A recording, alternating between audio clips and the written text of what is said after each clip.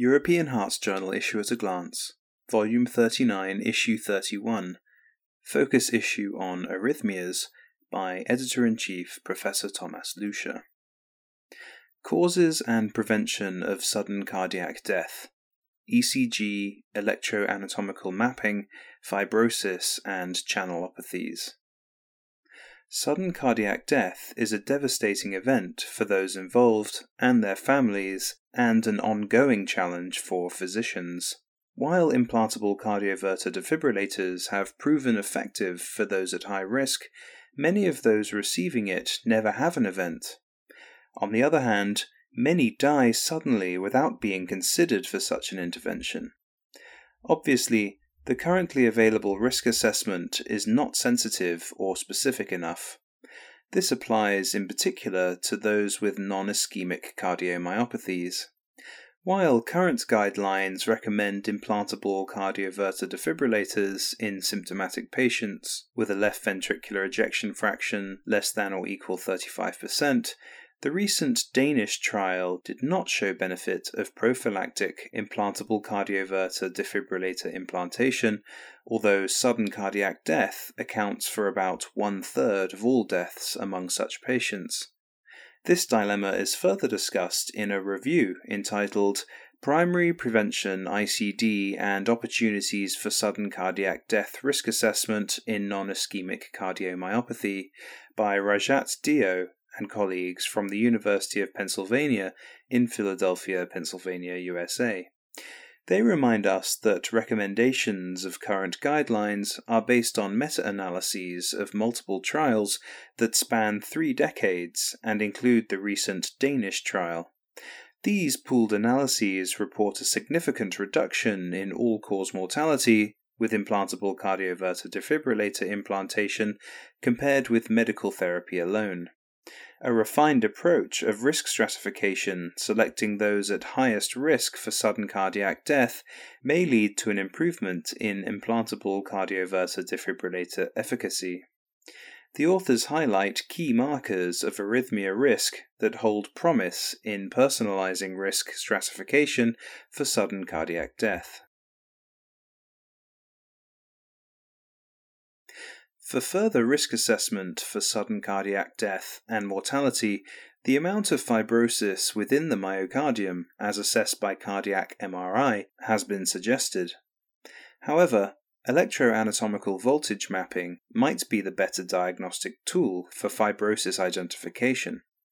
In their article, Whole Human Heart Histology to Validate Electroanatomical Voltage Mapping in Patients with Non-Ischemic Cardiomyopathy and Ventricular Tachycardia, Katja Zeppenfeld and colleagues from the Leiden University Medical Center in the Netherlands evaluated electroanatomical voltage mapping to detect fibrosis in non-ischemic cardiomyopathy patients with ventricular tachycardias. 8 patients with non-ischemic cardiomyopathy and ventricular tachycardias underwent electroanatomical voltage mapping prior to death or heart transplantation, with mapping data being projected onto slices of the heart. Pattern, architecture, and amount of fibrosis was assessed in transmural biopsies corresponding to electroanatomical voltage mapping sites.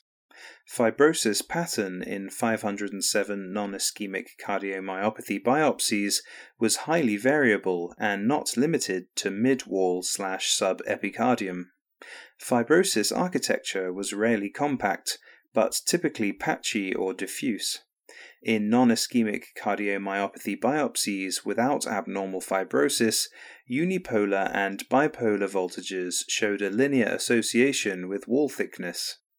The amount of viable myocardium showed a linear association with both unipolar voltages and bipolar voltages. Accordingly, any cutoff to delineate fibrosis performed poorly. Fibrosis pattern and architecture are different from ischemic cardiomyopathy, and findings on ischemic substrates may not be applicable to non-ischemic cardiomyopathy. The implications of these findings are further discussed in a thoughtful editorial by Ardan Muammer Saguna from the University Heart Center Zurich in Switzerland. Cardiac conduction disorders are an important cause of sudden cardiac death.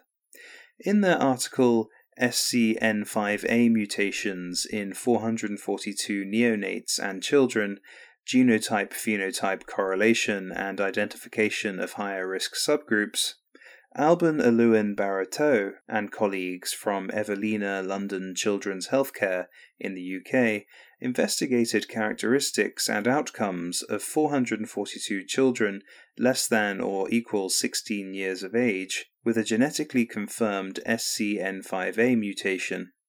Phenotypes included isolated progressive cardiac conduction disorders, overlap phenotype, long QT syndrome type 3, and Brugada syndrome type 1, while 44% had a negative ECG.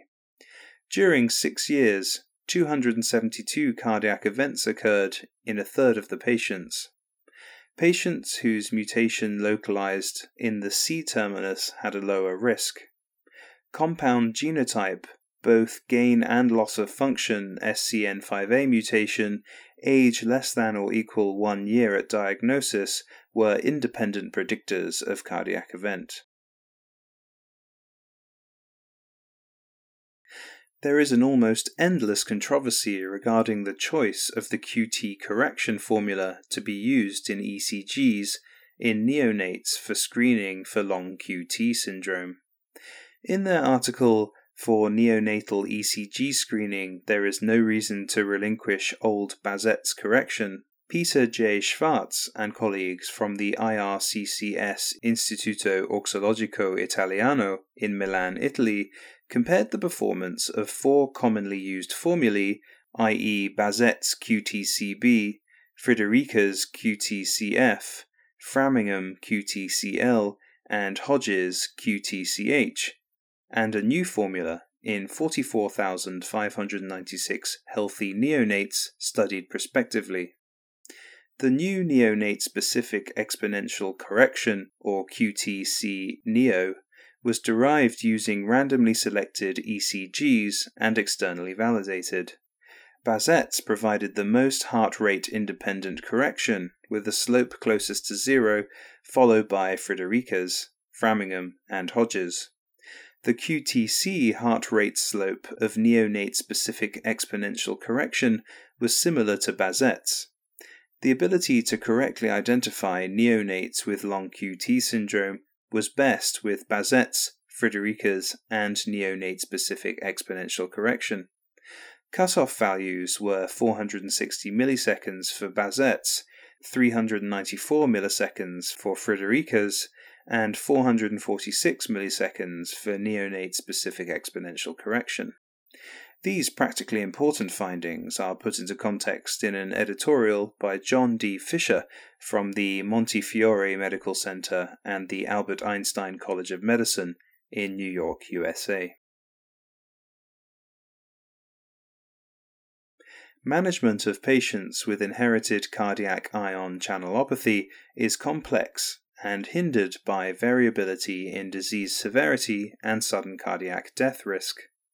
In their article, "A Common Comorbidity Modulates Disease Expression and Treatment Efficacy in Inherited Cardiac Sodium Channelopathy," Carol Ann Remmer and colleagues from the Academic Medical Center at the University of Amsterdam in the Netherlands investigated the modularity role of hypertrophy, a known risk factor for arrhythmias and sudden cardiac death, in 164 individuals with the SCN5A1795-INSD founder mutation and 247 mutation-negative relatives.